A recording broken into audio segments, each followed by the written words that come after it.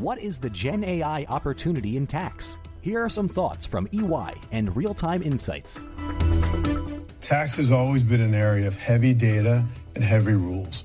Generative AI opens up an opportunity for tax professionals to use natural language that they're comfortable using to query the data, to ask different questions and provide new business insights. Learn more at ey.com. Osage County, Oklahoma is getting a lot of attention right now. It's the setting of Martin Scorsese's latest film, Killers of the Flower Moon.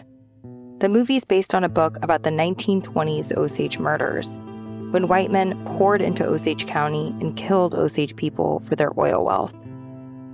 I'm Rachel Adams Heard, the host of In Trust, a podcast from Bloomberg and iHeartMedia. For over a year, I was reporting a different story about other ways white people got Osage land and wealth, and how a prominent ranching family in Osage County became one of the biggest landowners here. Their ranching empire was built on land that at the turn of the century was all owned by the Osage Nation. So how'd they get it? Listen to the award-winning podcast In Trust on the iHeartRadio app, Apple Podcasts, or wherever you get your podcasts.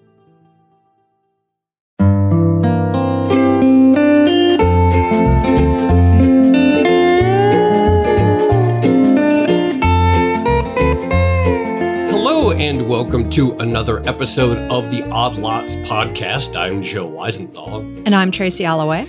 Tracy, we did a recent episode on rent and whether the price of rent is ever going to go down. And I asked the question, why don't they ever build new apartment buildings for families? Totally unself-interested question. From here on out, now that our years of just doing supply chain episodes are going to come to an end, let's just do episodes about our own personal gripes, our own about personal the frustrations, state of the economy. All right, where are all the dog amenities for apartments? That's my question. That's the thing. There's plenty of buildings with dog amenities, and as I have 2 kids, and sometimes we look at new apartments, and they're like, I want a building with dog amenities and billiard rooms and gyms and doormen and all that stuff, but they don't make those buildings for the actual unit, and my kids don't play pool. Well, you got to teach them. Yeah. No, but I think you're right. It seems like a lot of apartment buildings are geared towards young professionals for the most part. It's studios, it's 1-bedrooms. Here in New York, it tends to be larger apartments that have been cut up at one point in time, and you end up with these really weird floor plans where the bathroom is right next to the kitchen. Yeah. And it's not a very pleasant experience for anyone. But I think there is this overarching question of why are these decisions being made in the way that they're being made? Right. There must be some reason. And the people who are building these buildings, obviously they have, presumably some good business reasons, but I don't know what they are. And I find it frustrating. And I guess I'd like it to change, but I don't know if any developers are going to change their business models for me. I think the expectation is I just got to move out to the suburbs. My kids are really tired of sharing a bunk bed. Okay. What I will say also is I think this is a peculiarly American problem because having lived in many other places, apartments are well designed. Even in Hong Kong, where the average size of apartments tends to be incredibly small, they are designed for that tiny square footage. And so they tend to be quite functional even for families. And certainly in Europe, there's much more of a culture of renting versus ownership so that you do have families who spend, decades in the same apartment building. I think you're totally right. Here, the basic idea is that if you live in the city in an apartment, you're young, you're single, and then if you have kids at some point, then you move out to the suburbs. And the housing stock is not made for people who would say, like to stay in the city and maybe be a renter in one unit or one building for 20 years. Yeah, I think that's exactly right. All right. So what explains the state of affairs? Is there any reason to change it? We're going to be speaking to 2 guests. I think they were both heard our last episode and then spent a couple of days sort of debating it on Twitter. And so it's like, well, why debate on Twitter when you can come in? So we are going come talk to us. Yeah, just come talk to us rather than wasting it all in tweets. We are going to be speaking with Stephen Smith. He is the executive director at the Center for Building in North America, a think tank around construction policy. We're also going to be speaking with Bobby Fian. He is a real estate developer, and he knows all about apartment floor plans and the thinking behind the business reasons behind these decisions. So, Bobby and Stephen, thank you so much for joining us. Very glad to be here. Yeah, thanks for having me. So, Stephen, I'll start with you, but really, are we right? Like, let's start with, is the premise that we're talking about that a lot of these new developments really aren't geared towards families? Is that correct? Yeah, I mean, the typical new apartment building in the United States, the developer will try to cram in as many studios and one bedrooms as they can. You know, I think it's mostly driven by policy. You have there's a lot of planning policy that tries to encourage more family-sized units, but they're really pushing against some more fundamental regulations that make it quite difficult to build family-sized apartments in any sort of affordable way in not just the U.S., but also Canada, North America. Stephen, can I ask a quick follow-up before we bring in Bobby? But why does it matter? Do we need to have families in apartments? Why can't everyone just move out to the suburbs? I mean, that's a safety valve. Is, in America, you can just move out to the suburbs, and we make it quite easy to build family-sized houses. So, I mean, does it matter? I guess, if you want our cities to thrive, if you want, people to be able to raise families in them, for environmental reasons, or even for some social reasons, yeah, I would say it matters. I don't want to live in the suburbs. I don't either. I like living in Manhattan. I don't want Joe to have to live in the suburbs. More importantly, thank you for recognizing that. All right, Bobby. All right, let's bring you in. So you come from it from the business perspective. What is like the sort of like big picture math in your view of? Someone builds a new apartment, they have an opportunity, they get the approvals to put down apartments on a plot of land. Why is it better to target young professionals and the types that don't need that space for children? Well, it is simple math in that smaller units generate higher rent per square foot. And that is the primary driver of returns for ground-up apartments in the way that we finance them here in the United States, which is, through private market capitalism, unlike other parts of the world. So in those places, someone will look at the building in their spreadsheet, and they'll look at other comps in the market. And the primary way that they compare units to other units is they say, here's the rent, here's the size, here's the number of bedrooms. I want to try and make it slightly smaller. So like it's like the power of a diminishing marginal returns, like in reverse, right? A 599 square foot one bedroom will get basically the same rent as 600 square feet. So that dynamic ends up pushing all units to being smaller. That's the basic math for why real estate developers are incentivized to try and put as many of those types of units they can into the building as possible. There's a host of other things that I'd say have to do with the different timeline of incentives, but that's the largest driver.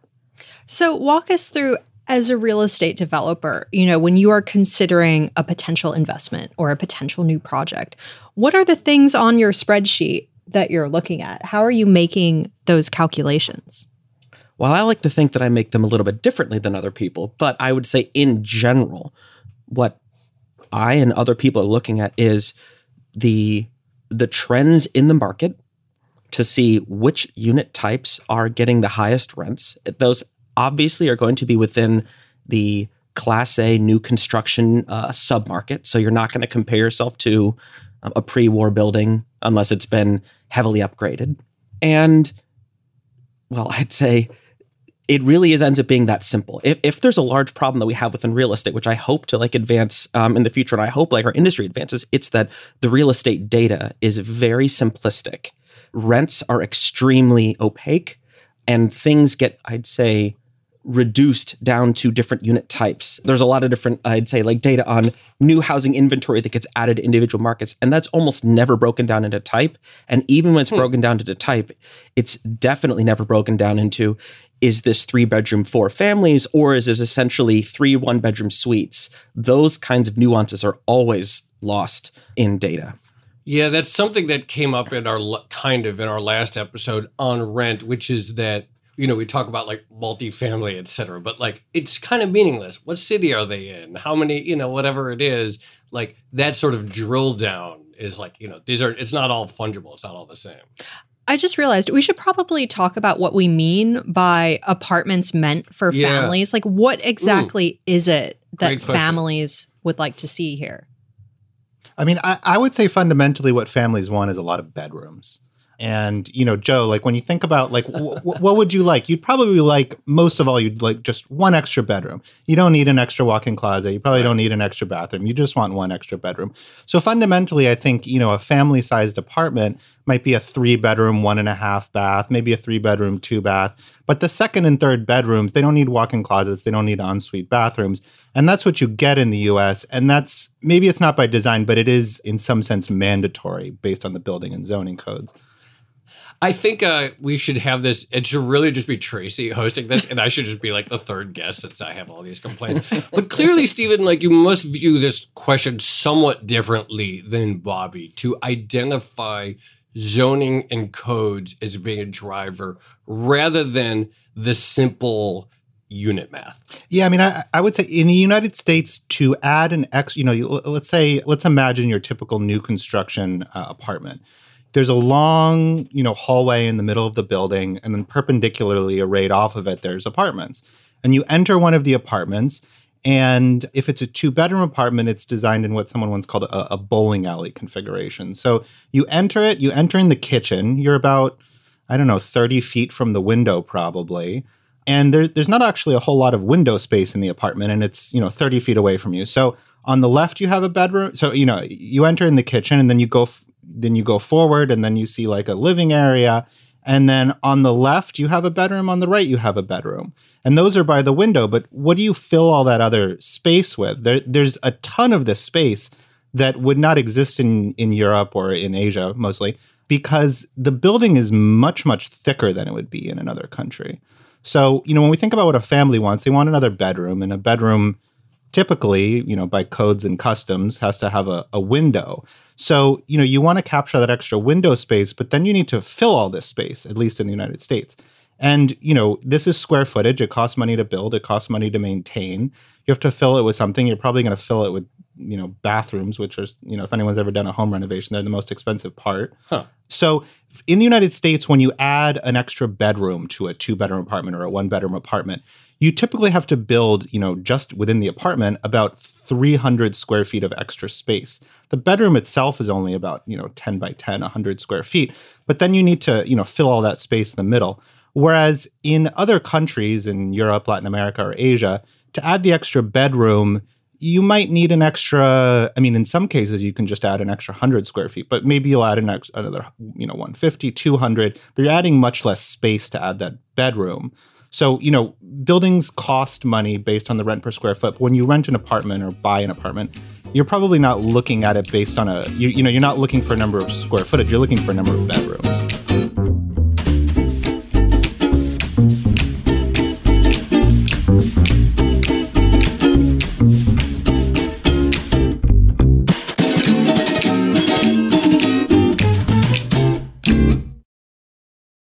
Why is everyone so excited about generative AI? Here are some thoughts from EY and Real Time Business. What's changed? Why is everyone so excited?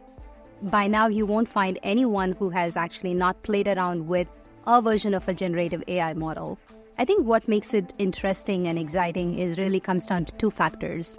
One, the power of the technology, its ability to process millions and billions of data points and create a response that is so indistinguishably human-like is fascinating. It's like you're having a conversation with the AI model, like how you and I are having this conversation right now. The second is its ease of use and ease of access. It really opens up people's mind for practical applications of this technology, both at an individual level or at an enterprise level. Learn more at EY.com.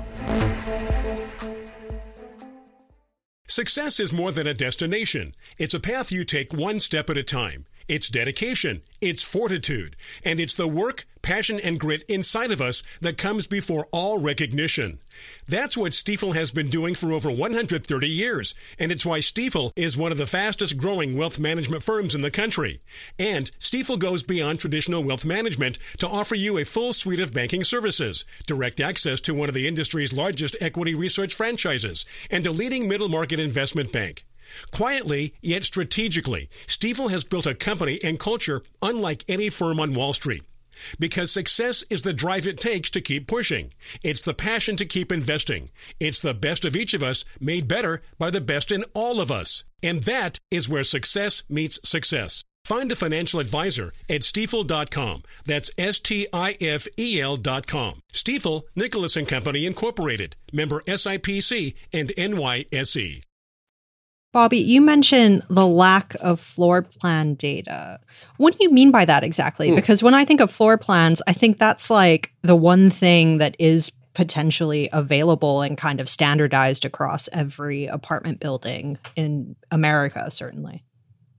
Oh, Tracy, where to begin answering that question? This is naively. You scratched an itch. Yes. So I'd say this is that question has been driving me in my career, I'd say, for the last 7 years and bothering me. I'd say in looking at my own Excel models, like when I've built ground up apartments, it always intensely bothered me that in Excel, there was no differentiation between square footage. It's always a multiplier, like a base rent per square foot multiplier, depending on type, right? It's just like a little pivot table. If one bedroom, multiply by $4 a square foot. If two bedroom, multiply by usually less, $3.50, right? And there's no differentiation between those two. So I'd say that is something that has bothered me for a while, given that anyone who walks into a unit knows that there are 700 square foot one bedrooms that are great and 700 square foot one bedrooms that are a piece of junk, right? But it has to be captured in data somehow, or else. Oh, I see. It's like the qualitative difference. I would say, yes, qualitative, but you have to use some sort of data analytics or some sort of data columns just to say, well, how large is it? Again, similar things like we all know that height matters. Height should increase rent, but what would be the only way to prove that? Well, you would have to go through and measure the height of every place, then equalize for all other real estate type attributes, and then say, aha, now we know that height matters by this much. When in fact, every person knows that to be true. We just don't know exactly how that's true. So I would say that the difficulty on that has been driving me in my career for a while. It's why I left a real estate development for a little while to start two different sort of technology ventures, and now am in I'd say the software data business around floor plan data. I was just about to ask, could you create an algorithm that takes in data inputs and then tries to spit out, I don't know, a livability score? Well, I was just going to say, Bobby, in your Twitter bio, you have quotes. I don't know who made this quote. Maybe you even made it up. Bill James of Apartments. Bill James, of course, being the Moneyball guy who famously took baseball and tried to get it out of pure sort of subjective, that guy has good hustle, and tried to put numerical, really quantify the speed that someone could go, or how all these other things. So how do you go about sort of taking these things that seem subjective? Yeah, this seems good. That's nice and airy. It's roomy, and try to put some hard math behind it. So that is a self-chosen moniker, and it is it is an homage to, I think, the mathematical approach, and it is also meant to me to be a reminder of how long it takes to do that. If for those people who remember the story of Bill James, he was doing this by manually calculating things from box scores that he got in newspapers 30, 40 years ago, and it took at least 25 years for the general approach to move forward. And the other thing that I also greatly admire about that approach is that none of his particular algorithms are that meaningful or that good anymore. But it was the approach of saying we are going to go through and turn the sweet science into something slightly analytical. So for me, how that works in floor plans is, as you mentioned, Tracy, there are a tremendous number of floor plans. Every apartment has one. The dimensions on them are nearly always useless because it's not always clear whether it's pointing to a wall or whether it ends in the middle of the room. Sometimes the dimensions are just incorrect. Sometimes they've taken room names and changed them from something useful to something useless, like from bedroom to dream. and some other the grand room, some other ridiculous things, which confuses people. But my basic approach has been to build some software tools to take essentially these low resolution image files and turn them into a lot more usable pieces of data. So instead of a room or a unit being described as a 775 square foot one bedroom, it would be described as there is a room that has dimensions X and Y. It may or may not have a living room. It may or may not have direct access to a bathroom. And it has a closet with linear feet hanging of Z. And by breaking things down into some more pieces, then you can do some of the fairly straightforward statistical analysis on apartments to say, in an area, do people want like a kitchen that's 14 feet or are they okay with 11? Does someone prefer that extra foot in their bedroom or in their living room, given like a fixed space? So I'd say that's where it initially started. The family-oriented aspect of those apartments kind of came out of the data and saying, there are a lot of apartments and many of them are not being built to these sorts of specifications. Stephen touched on some of them, which is that the size of closets in the United States is at least 2 to 3 times what is in Europe. And I'm not an expert in Europe. They're huge. In Europe, we still use wardrobes. Yes. Like a piece of furniture that acts like Joe's looking at me. No, like, I had one of those. Okay, I had a studio. I had a loft in the financial district for a while. So you have a rail that you like. So there hang was your just clothes like we on. just bought this like huge sort of wardrobe from IKEA that stood like next to our TV basically. Stephen is absolutely right that our building form does drive a lot of this stuff, right? So the general process for real estate development is that a developer is going to go identify a piece of land and then first say, go to the city and say, I would like to build this approximate footprint with this many units, this many parking spaces, this amount of like mixed use.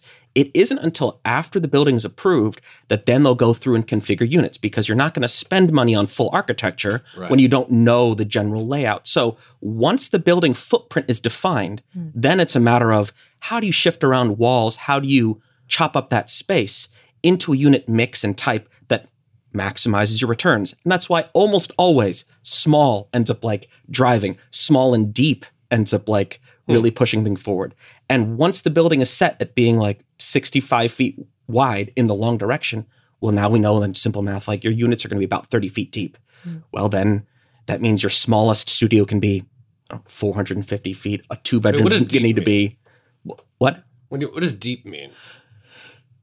Deep. 30 feet deep. So the difference, the distance between one window to the other window on the other side of the building. So you're looking at it from the street. How far back does the whole apartment go? And it goes in the United States. It typically starts at about 65 feet. I would say, right? Got it. Well, it depends. It depends on what market, but that is quite typical. That is quite typical. And I would say, I mean, when we talk, Bobby was talking about the built form of the building. We don't typically think about real estate as a field like education or healthcare, where there's like a lot of government intervention, because it is all owned and developed privately. But I think we probably should. I mean, the regulatory burden is quite high in modern day society, even outside the United States. The architect isn't really designing the building. The codes are designing the building. So this form is sort of set from the start. So there's not a ton of flexibility from the architect. In a lot of cities, they put out these little diagrams of how the building should look, and it's very, very close to how it actually works. And the architect can do the finishes, they can do the interior layout of the building, but the fundamental form that is pushing you, Bobby mentioned a 700 square foot one bedroom. I mean, that's a concept that just doesn't exist in other countries. In other countries, a 700 square foot apartment would be a 2-bedroom apartment. And it's not just because, our bedrooms are a little wider. They're a little wider. It's not just because we have a lot of more closets. We do have a lot more closets. It's because that's really the only way that you can design the building, if you want a window in the bedroom at least. That's exactly right. Right. So once the unit is 30 feet deep, having a window in the bedroom means the unit is going to need to at least be like 23, 24 feet wide, right? So then basic geometry just tells you how your different units step up in size as you add bedrooms. Just to play devil's advocate, and I know Joe says he doesn't like the suburbs, but setting Joe aside, what evidence do we have that families, assuming that there were good-sized apartments designed for families, what evidence do we have that families would want to stay in that kind of presumably more urban environment? Are there other factors at play where maybe people want to buy a house and build up equity? Maybe they want different schools. Maybe they want a garden for their kids to play in. What evidence do we have that families actually want this? Just to add on to that, and I agree with, I even though Tracy started as a devil's advocate question, I do wonder, like, do people go to the suburbs because the houses are there? Yeah. Or do they go to this, or do they go to the suburbs because they want the suburban life? I mean, the rent shows you that there's the demand for it. The rent and the prices, like a typical, family housing unit in New York might be a townhouse, and I mean the prices are extraordinary. So, I would say the evidence that the demand is there is the very low vacancy rate in our cities and the high price. And, you look at other countries that simply allow this kind of family-oriented apartments, and you have a lot more of a culture of families, living downtown.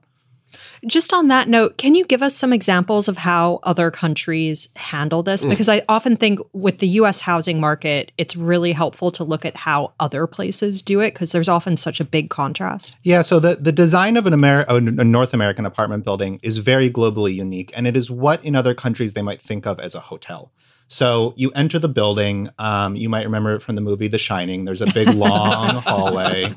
And there's apartments. It's a great description of American apartments. It's like The Shining. Yeah, and I mean they all look like this, and maybe the hallway will twist and turn a little, but it's going to be a long hallway. There's going to be units arrayed to the left, arrayed to the right.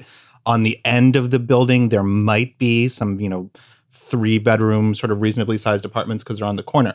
In the rest of the world, let's use Europe because people have a lot of familiarity with it.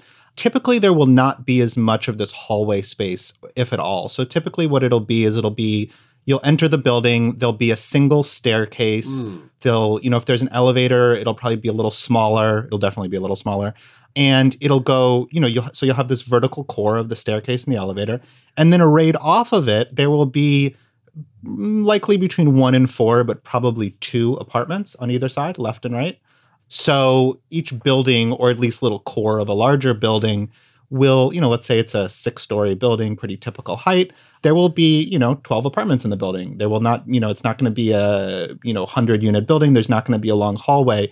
And these units, if you're American, or if you're familiar with New York, I'm really describing a tenement.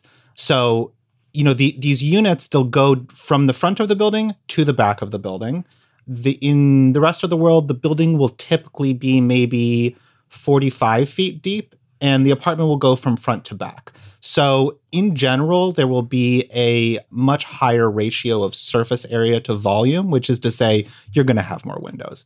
So in 700 square feet, you're going to have 2 bedrooms. In 900 square feet, you're going to have 3 bedrooms. Whereas in the US, those are 1 and 2 bedroom apartments.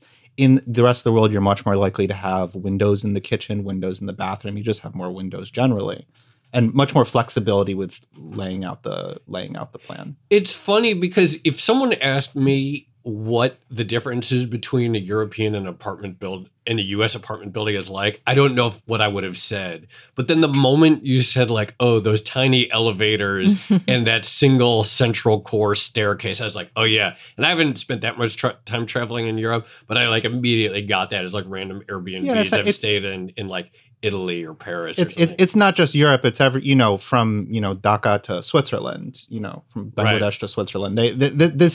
This is how an apartment building is built. And this was how an apartment building was built in America, too. If you think about like a Chicago 3-flat or a New York City tenement, or, one of those little 2-story, 4-unit buildings in Los Angeles, this is how apartment buildings by humans are designed. It's just in North America, we've taken it a different direction. Well, can I ask, why has that happened? It's a combination of, I would say, 2 things. It's a combination of our very, very unique approach to fire safety rules, which are in turn driven by our obsession with building buildings out of lightwood frame.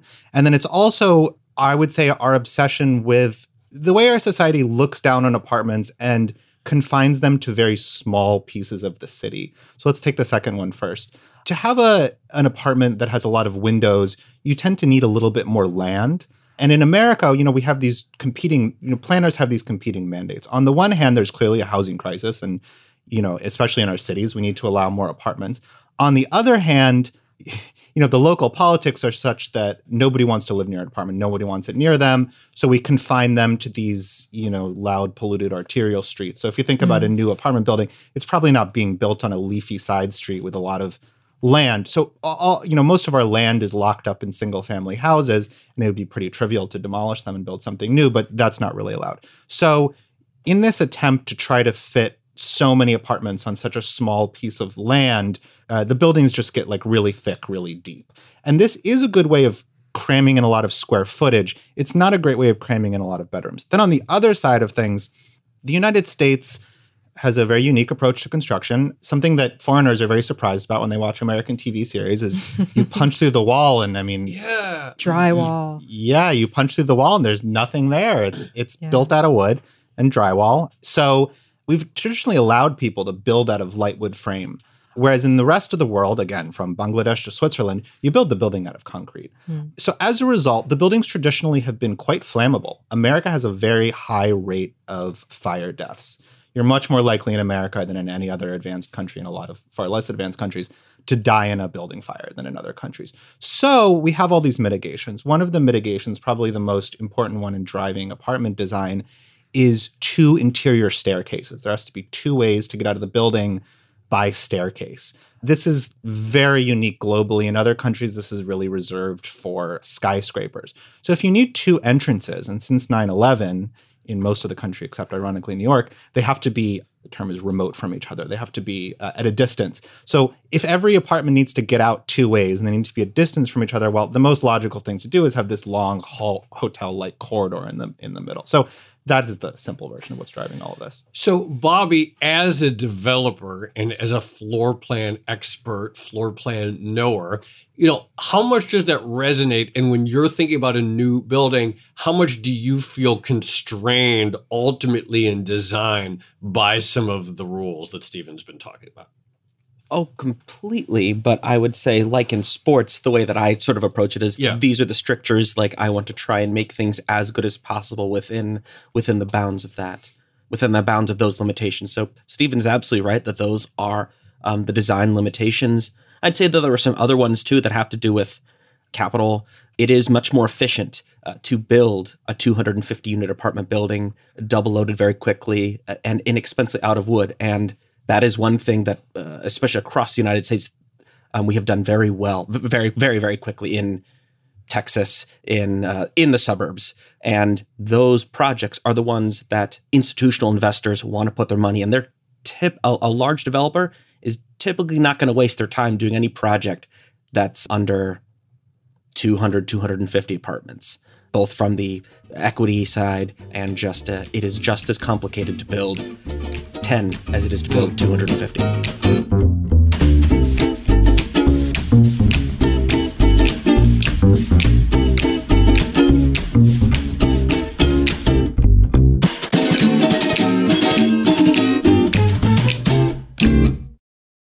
What are 3 key considerations for financial services firms following the Biden administration's executive order on AI?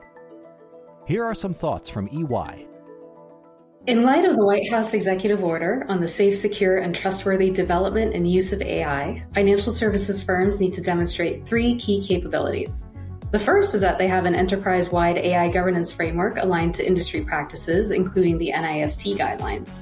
Firms also need to be able to demonstrate effectiveness of this governance program. The second core capability is that institutions should have a holistic view of each AI asset, including all of its uses, impacts, risks, and controls. This holistic view naturally requires significant cross-functional coordination. Finally, institutions should be providing relevant reporting to boards and senior management around their AI use cases and effectiveness of their mitigating controls. Learn more at EY.com. Success is more than a destination. It's a path you take one step at a time. It's dedication, it's fortitude, and it's the work, passion, and grit inside of us that comes before all recognition. That's what Stifel has been doing for over 130 years, and it's why Stifel is one of the fastest growing wealth management firms in the country. And Stifel goes beyond traditional wealth management to offer you a full suite of banking services, direct access to one of the industry's largest equity research franchises, and a leading middle market investment bank.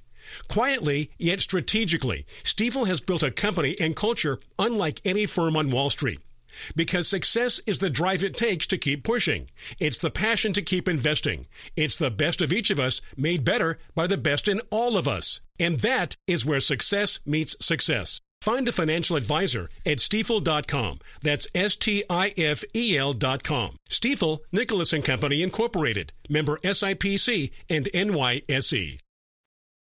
So I think you mentioned before we started recording this, but that you yourself are investing in more projects that are explicitly designed for families. How is that process? Like, how is it in terms of identifying those projects? How common is it that they're being proposed? And then secondly, what are the different calculations that you would make for a family-oriented project versus something, I guess, more normal for an apartment building? Well, I think about it from a product perspective, which is another area where I believe that real estate is lacking. The product philosophy for most apartments, certainly in the United States, is to offend as few people as possible. That's why there's 3 different color palettes of cabinet colors. Gray, and gray. That's exactly right. Everyone uses the same LVT I've seen flooring. Off-white.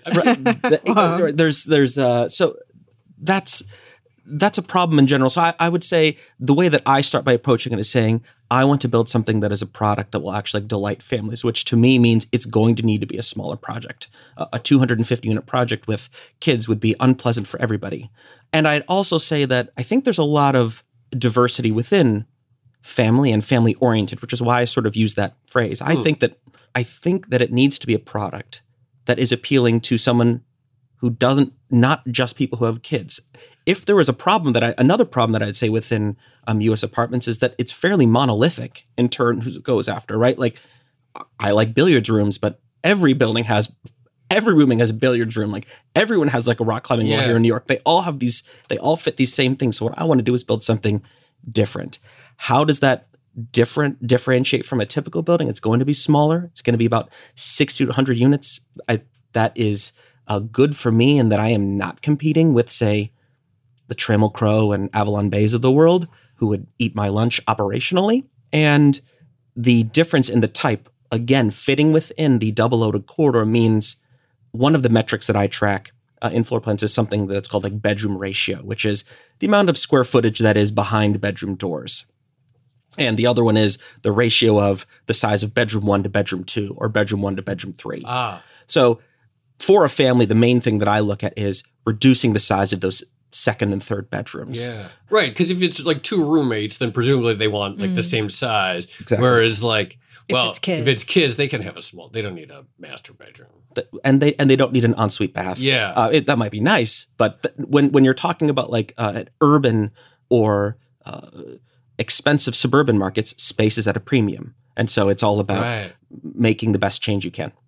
So this might be one for either Bobby or Stephen, but Stephen talked a little bit about the regulations in the U.S. and how that impacts building design, specifically around fire safety.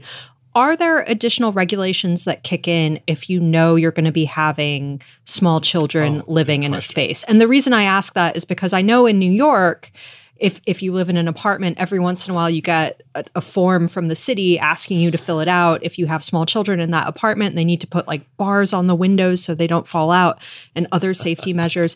Is that a consideration or a thing that comes into play? Generally not with a new construction. Okay. So there are regulations for children around things like lead.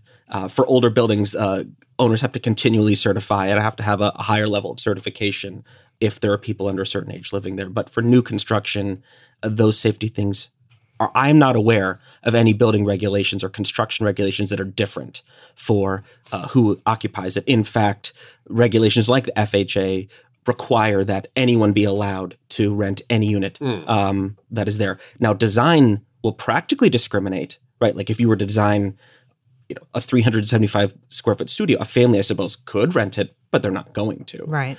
Yeah, and I mean, even for these big apartments, the reason they don't build them is if they did build them, you couldn't afford it. So like, Joe, you're looking for a bigger apartment. Well, I'm sure you're seeing them. They're just out of your price range. Yeah, that's what we see is like, okay, there'll be the one bedroom, the studio, the one bedroom, maybe the 2 bedroom. And if I don't even need 3 bedrooms. I just need 2. But if you like go to that next level, then it balloons. So like the units do theoretically exist. They're just like so much more expensive. Well, again, this gets to some of these questions about do families like really want to live in cities, et cetera. But if there was one sort of like policy change or prescription that could really improve the family orientedness of the new housing stock in New York, what would it be? I'm going to cheat and give you 2. Okay. So, well, actually, in New York, I can just give you 1.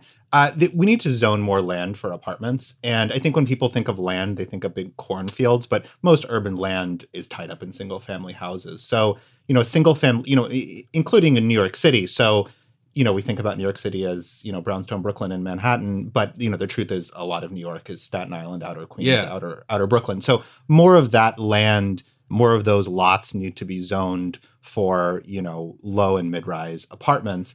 And then some things that need to be changed a little in New York and a lot in other cities is we need to change our building codes so that you can build a building with a single staircase. In New York, you can. In other places, you can't. So maybe make the construction material more resistant to fire. And then if you do that, you can achieve similar outcomes with fewer points of egress. You could do that, although, a generation or so ago, the United States started requiring sprinklers in all buildings, which is globally extremely unique. You won't find a sprinkler outside of a high-rise skyscraper in Switzerland.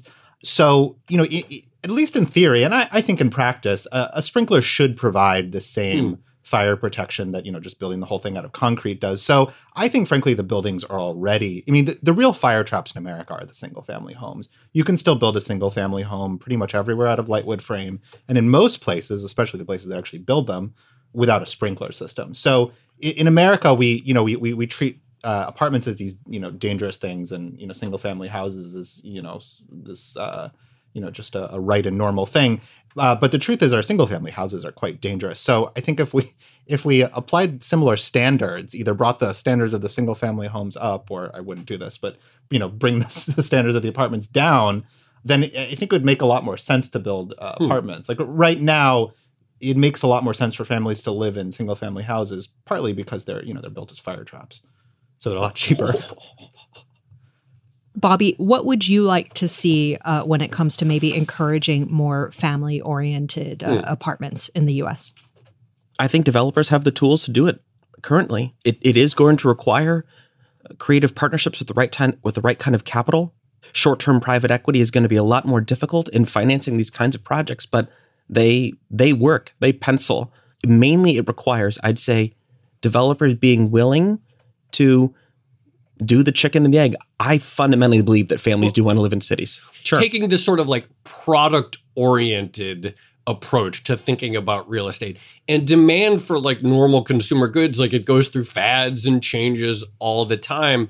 Do you perceive a fundamental change in demand? Are there more families like mine that want to stay in the urban core? And is this something that's different in the year 2023 than might have been in the year, say, 1993? It's not something that I can show yet. It's only something that I can know as being someone who's lived in the city and knowing the number of people who are meeting people in the city, falling in love with the city. Like they have kids here. Yeah. They move after those things occur. So I would say at the moment, the option isn't there for them to stay. So, I believe, and I'm willing to bet on, and I think other developers should too, that will work. People in the United States are delaying having families or having fewer kids, but most people still eventually make that decision. And that product is not being built at all, which to me is, even just as an investor, is a compelling thesis. If even just a small percentage of people stay, then at the moment they have no new choices. Bobby and Stephen, I feel like there's so many sort of branches of this conversation that we could take. Super fascinating. I'd love to have you both back on sometime. Got to leave it there. But seriously, like there's so many interesting aspects of the housing conversation we can take this. So appreciate you both coming on the podcast. Thank you for having me. Thank you. Yeah, that was great, guys. Thank you so much.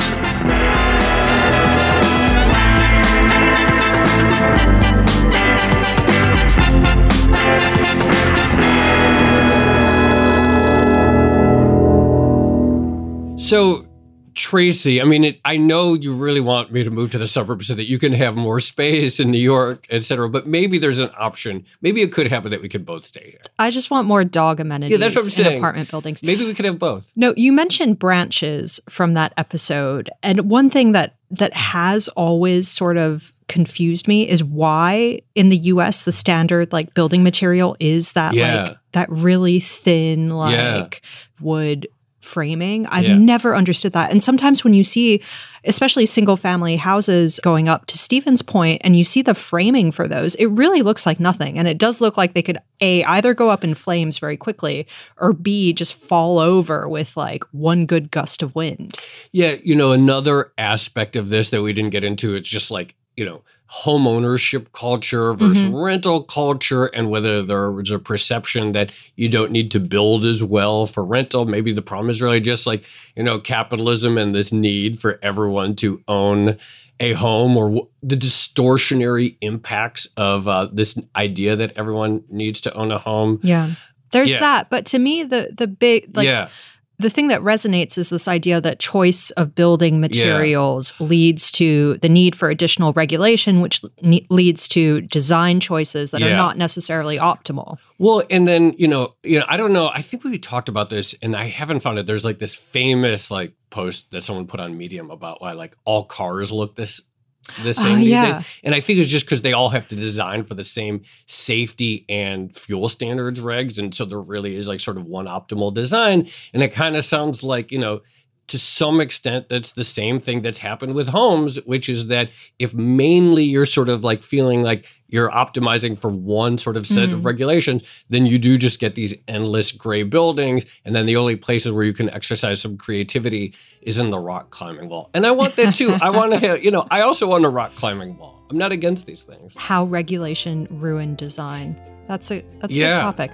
Okay, shall we leave it there? Let's leave it there. This has been another episode of the Odd Lots podcast. I'm Tracy Alloway. You can follow me on Twitter at Tracy Alloway. And I'm Joe Weisenthal. You can follow me on Twitter at The Stalwart. Follow our guest, Bobby Fian. He's at Bobby Fian. Stephen tweets under the handle at Market Urbanism. Follow our producers, Carmen Rodriguez at Carmen Arman and Dash Bennett at Dashbot, and check out all of our podcasts at Bloomberg under the handle at podcasts. And for more Odd Lots content, go to Bloomberg.com/oddlots. We have blog posts, transcripts, and a newsletter that comes out every Friday. Go there and sign up. Thanks for listening.